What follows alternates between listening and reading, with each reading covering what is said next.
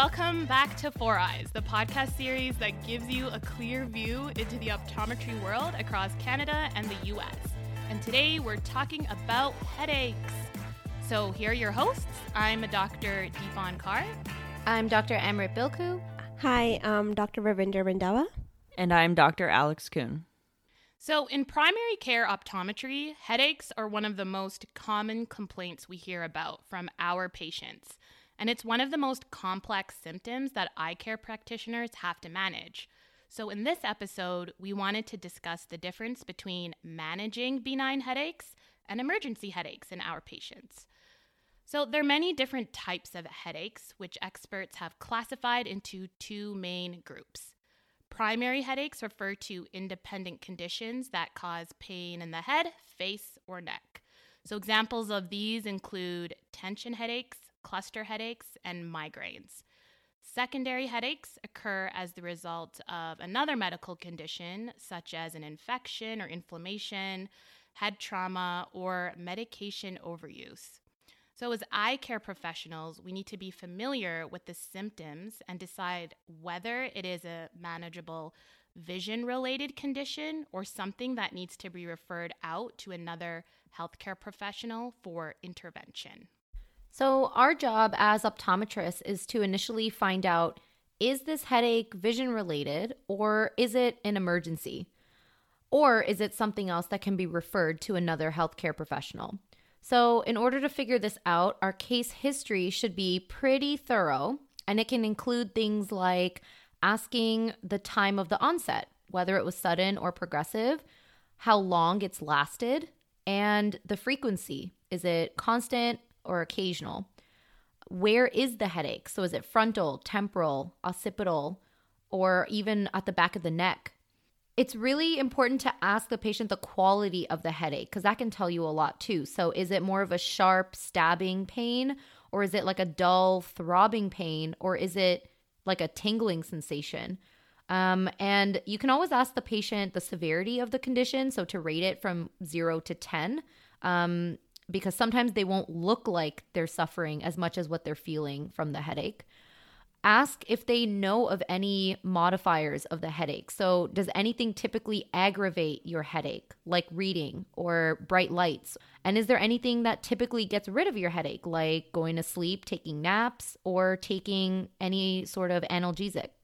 For optometrists specifically, you want to find out if there's any association with the headache. So, do you have blurry vision or double vision with the headaches? And are there any systemic symptoms associated with the headache? Like, did you have a cold recently or any flu-like symptoms or any sort of medical condition that could cause headaches? And then you want to definitely check their medication list, ask if there's any history of head trauma, and if there's a family history of headaches. So that is a very, very thorough case history for sure. But what are some ways we can ask these questions to kids? Because I feel like asking these questions would be really difficult for children. So I remember at ICEO, one of my attendings taught me for like talking about location for headaches in kids, actually get them to point out on their head where the headaches are. So they have a visual of that instead of them telling you, because they might not always understand. I'm sure even half these questions they won't even understand. I even ask adults that same question, though. I'm like, show me on your head where it hurts, basically. That's true. Most adults are they have the mental capacity of a child as well. So it's funny because I actually do that too. So do you have the headache? Are they frontal headaches? Are they temporal headaches? Or are they the back of the neck? It's like doing like the Macarena almost. Like yeah. Oh yeah, you could think of it as like the Macarena dance. That's true. Any other tips from you guys? I don't know. One of my attendings told me that if you ask a kid, do you get headaches? They're likely to say yes. Yeah, that's true too. So you gotta be very careful of how you ask them. Sometimes I ask them if their head feels heavy or if their eyes feel heavy after school and things like that, which they tend to respond to, which is actually what we're going into next. So how would you know if the headache is possibly more vision related? So vision related headaches tend to affect two main patient populations of ours. One, which we just talked about, school-age children in association with schoolwork, and then pre-presbyopic adults, usually in association with prolonged office work or computer work, which is probably going to show up a lot now too, during this pandemic, which you all might have noticed if you were still taking, urgent calls, because a lot of people are now experiencing headaches and visual fatigue because they've been on the computer much longer. And so you want to pick out associated symptoms that could be related to a vision headache, like blurry vision, eye strain, more so frontal or temporal headaches compared to in the back of the neck, and also if the headaches are towards the end of the day.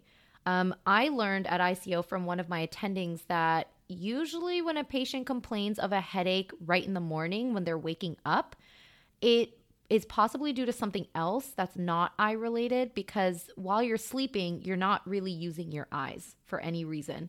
So if you have headaches more towards the end of the day, that could likely lead to a more vision related issue. Vision related headaches are usually more of a dull aching sensation rather than sharp pain. And headaches are usually induced by, some sort of binocular vision disorder. So if you find any, sort of BV dysfunction during the exam, you can possibly relate the headache to that. You don't want to forget about headaches that may be caused by acute angle closure.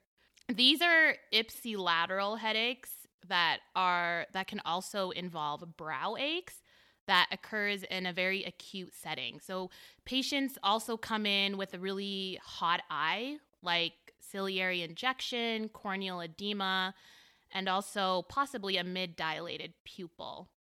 So you guys know what to do at that point, right? Whip out that Gonio. Or what does Chandler do? Whoop-ah. Whatever. Oh, Chandler? Chandler from Friends. Yeah. He doesn't do the whoosh. He does Whoop-ah. the yeah.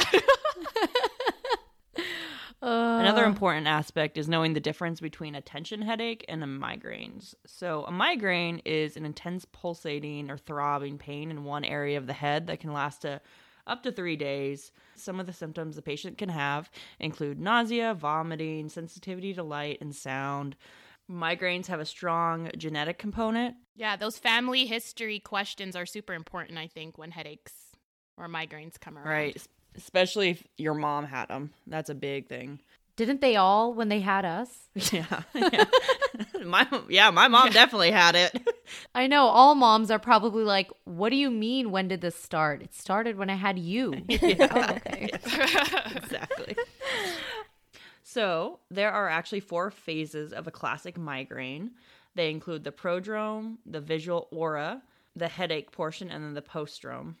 Basically, some of the symptoms with each phase. The prodrome, you can be fatigued, have mood changes, some muscle stiffness. The visual aura usually happens before the headache. I've heard of it explained to be looking like a prism or a kaleidoscope, or looks like zigzags, and then they get bigger and bigger. Each person can have their own basically different view of what the visual aura is. Then you have the headache portion of the migraine, and that usually has the intense pain. It's the most intense part of the whole phase, basically. And then the postdrome, which is the end of the headache, and it actually can make you feel sort of like a hangover. And I feel like since I've been back practicing in Alaska, I've had more patients that have just the ocular migraine, the ocular migraine without the headache than I did down in Chicago. Oh. Yeah, which I thought was kind of interesting. So some of the triggers can include exhaustion, muscle tension, sensory overload. Stress is a big trigger for this as well. Actually, different kinds of food, if you eat them, can trigger it as well. Yeah. It's actually really common Amrit, your headaches get really bad too. I get pretty bad headaches. I remember each time I've gotten a migraine. I've gotten a migraine probably like only 3 or 4 times in my life. But yeah, those were the ones where I threw up. I had to be in like complete darkness. I couldn't have any light on, and I couldn't fall asleep because literally my head was in so much pain. So I just took Advils, and after throwing up, just trying to sleep. But like headaches get pretty bad too, but they're different. They're more like just this dull ache that doesn't go away. Mm-hmm. And the migraine is like a sharp knife stabbing pain. Yeah. See, this would be good for someone like me to know, because the worst headache I've ever experienced is like a dull ache from watching too much TV. When I get patients like this, it's harder for me to empathize with them, because I'm like, I don't really understand what you're experiencing. And these people are like missing work, throwing up, and like experiencing auras where they can't even drive.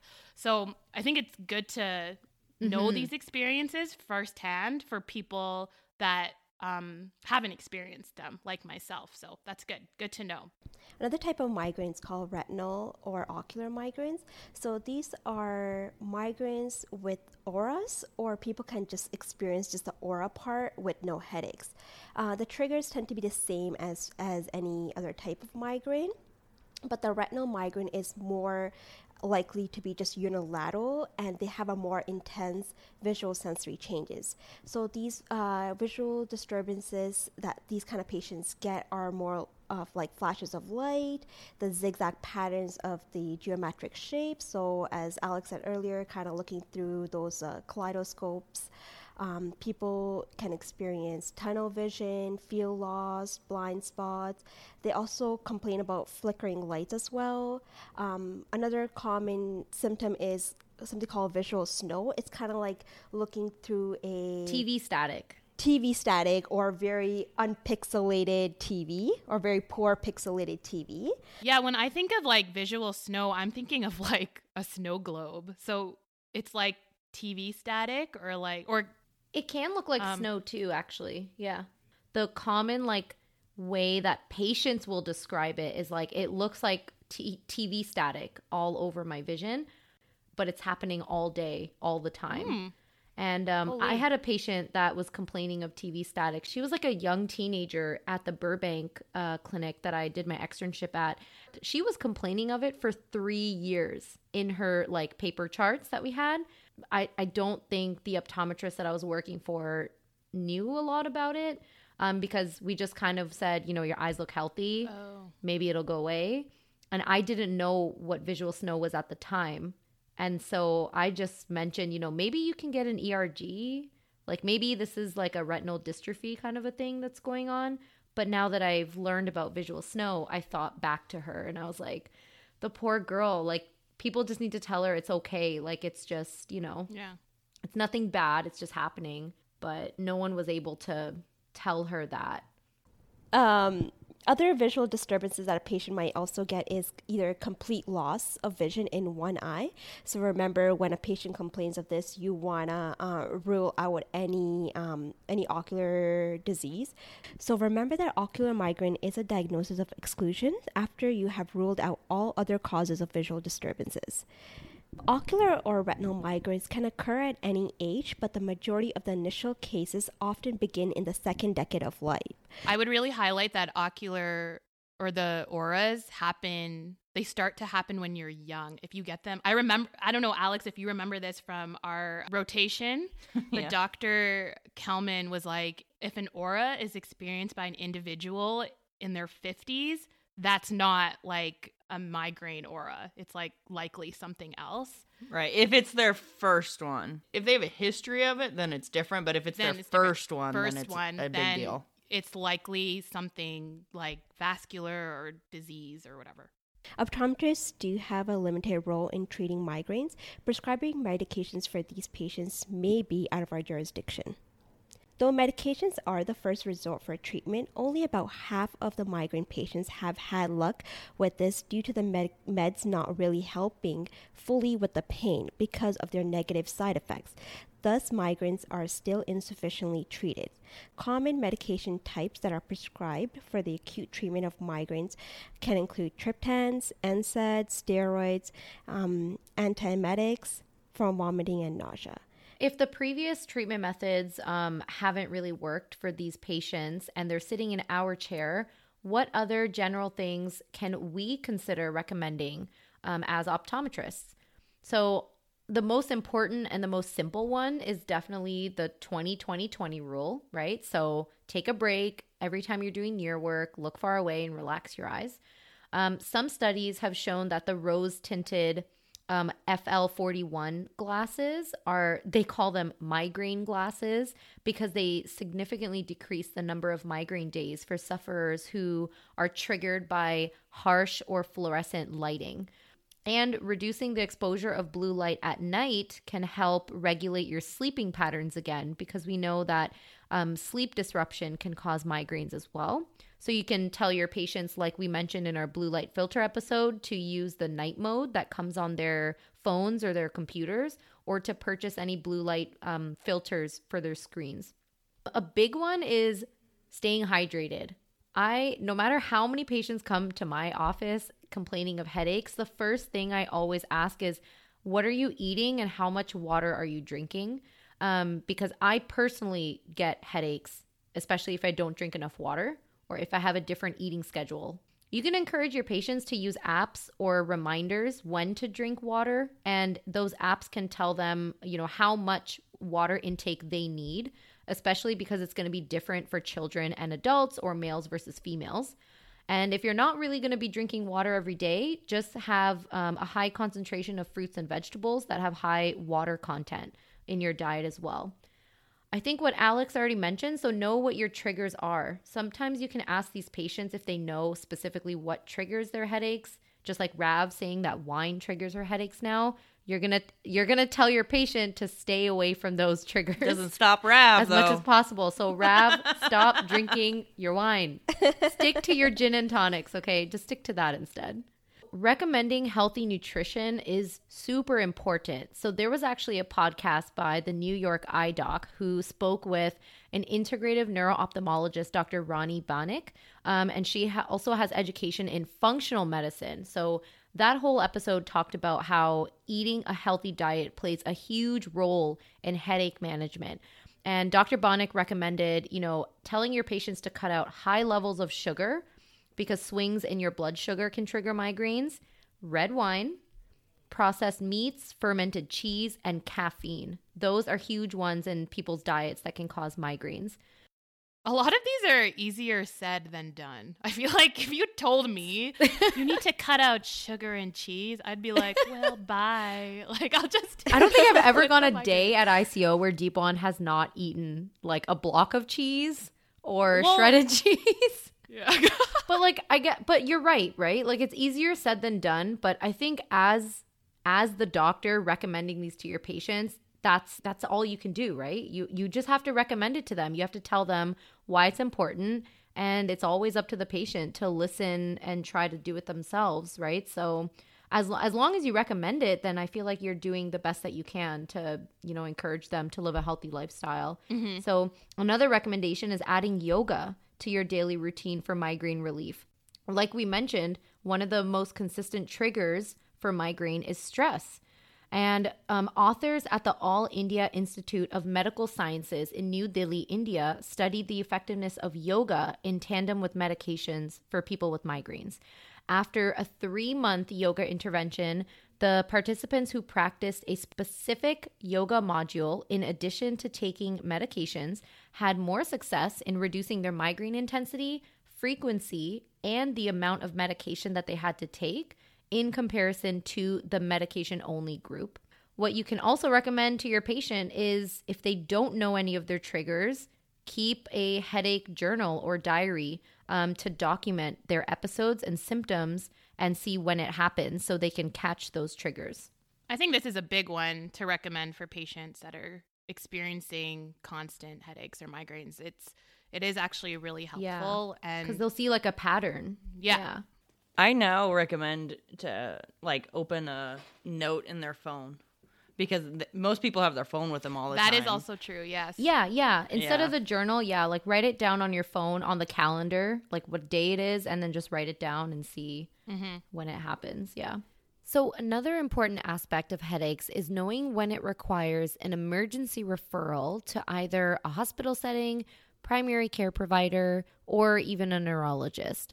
And the following are some red flags that may indicate an emergency referral, such as a sudden severe onset with no specific association for the headache, a change in their regular headache pattern or intensity, if they have any associated symptoms with the headache, including a fever, rash, systemic illness, or cancer, and if they're experiencing any neurological signs such as motor weakness in the limbs, difficulty talking or slurred speech, difficulty concentrating, any numbness or tingling, or loss of balance. Okay, so we could get a little bit more into the specifics and talk about headaches of a cerebrovascular origin. So these tend to fall in the sudden and intense headache category. So this includes aneurysmal subarachnoid hemorrhages, cervical artery dissection, and pituitary apoplexy. So with a subarachnoid hemorrhage, the headache is often associated with a sudden onset of pupil involving cranial nerve 3 palsy.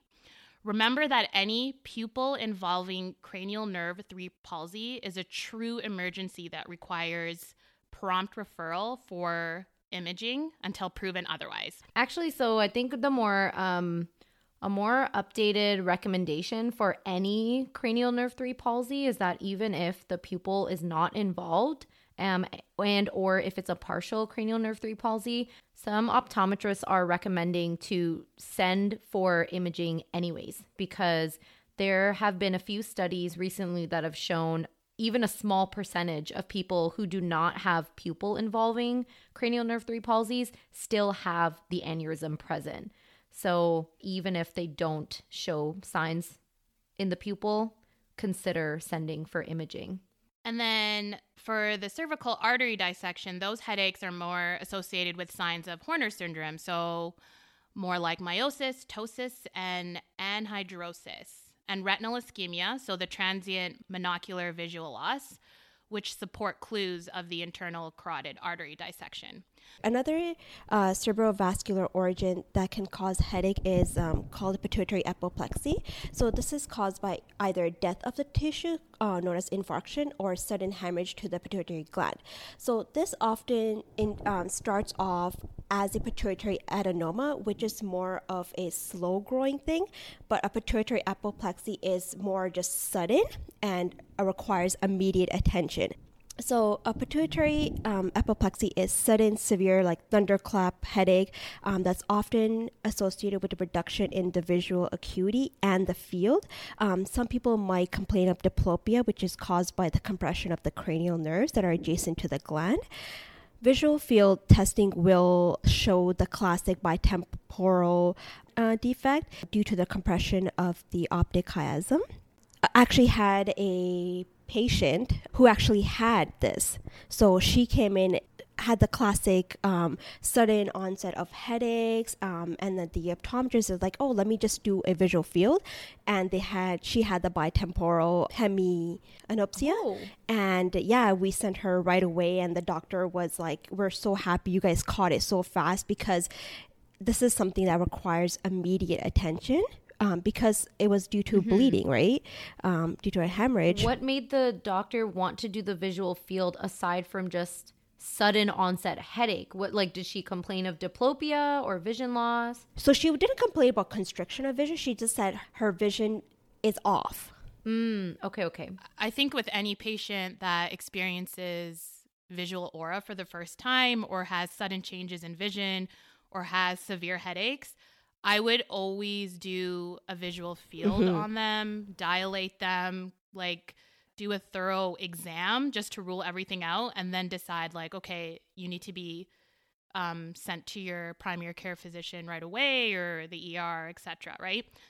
As we all know, there's a huge opioid crisis in North America right now. So even though this is really rare for optometrists to kind of deal with, because we don't necessarily have the approval to prescribe narcotics, but it is something that we should watch out for, because there are a lot of patients out there that could be seeking drugs like narcotics just to alleviate the pain that they say they have. So these patients can intentionally fake or exaggerate their headaches with the hope of getting some sort of prescription to help their problem. It's just important for eye care practitioners to be mindful of these kind of patients and just treat them in a considerate and a non-judgmental way.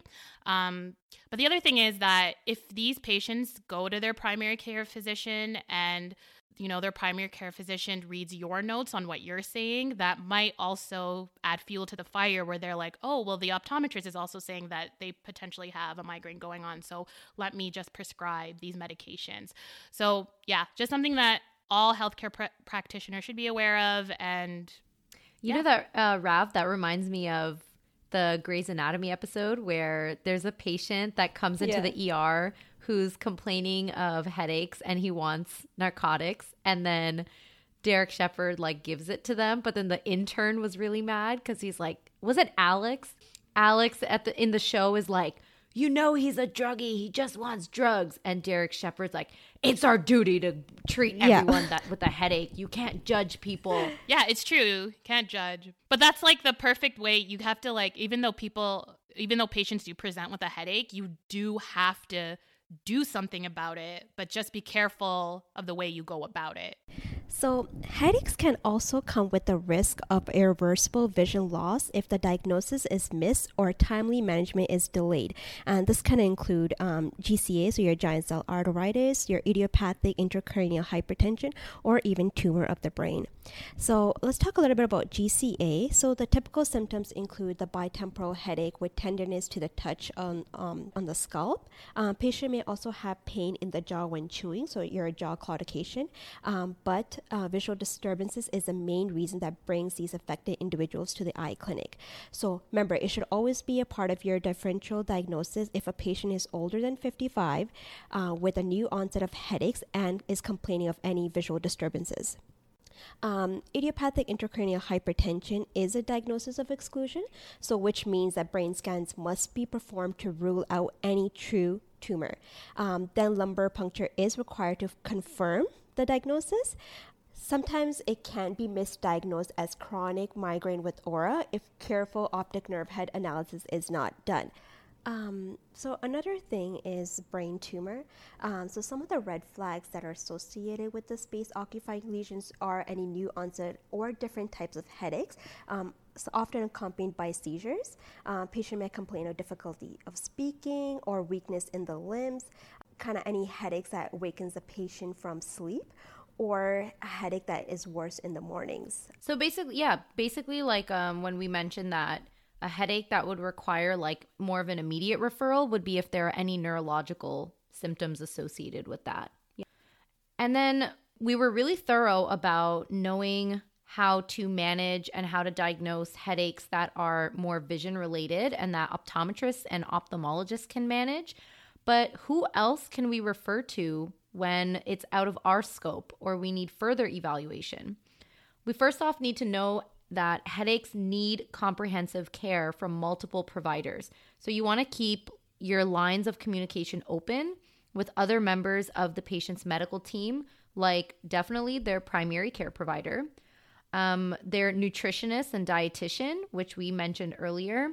What we forgot to mention in the beginning was that usually when patients complain of frontal headaches, it could also be associated with sinus congestion. And oftentimes these patients will already know that they have, sinus issues. So maybe you want to refer them to an ENT specialist. Physiatrists and then neurologists are other doctors that you can refer to. And I wanted to also mention physical therapists because I did not think about this before. So when I was listening to one of the podcast episodes on Dynamic Duo, they were interviewing Dr. Denise Schneider, a physical therapist. And she was mentioning that it's best to refer patients who have more neck pain headaches to a physical therapist where they can, evaluate the patient's trigger points.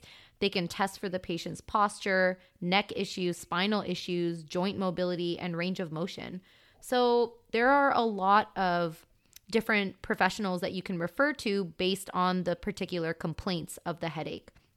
Some other resources for health professionals and patients can be found at the National Headache Foundation and the American Headache Society and the Canadian Headache Society.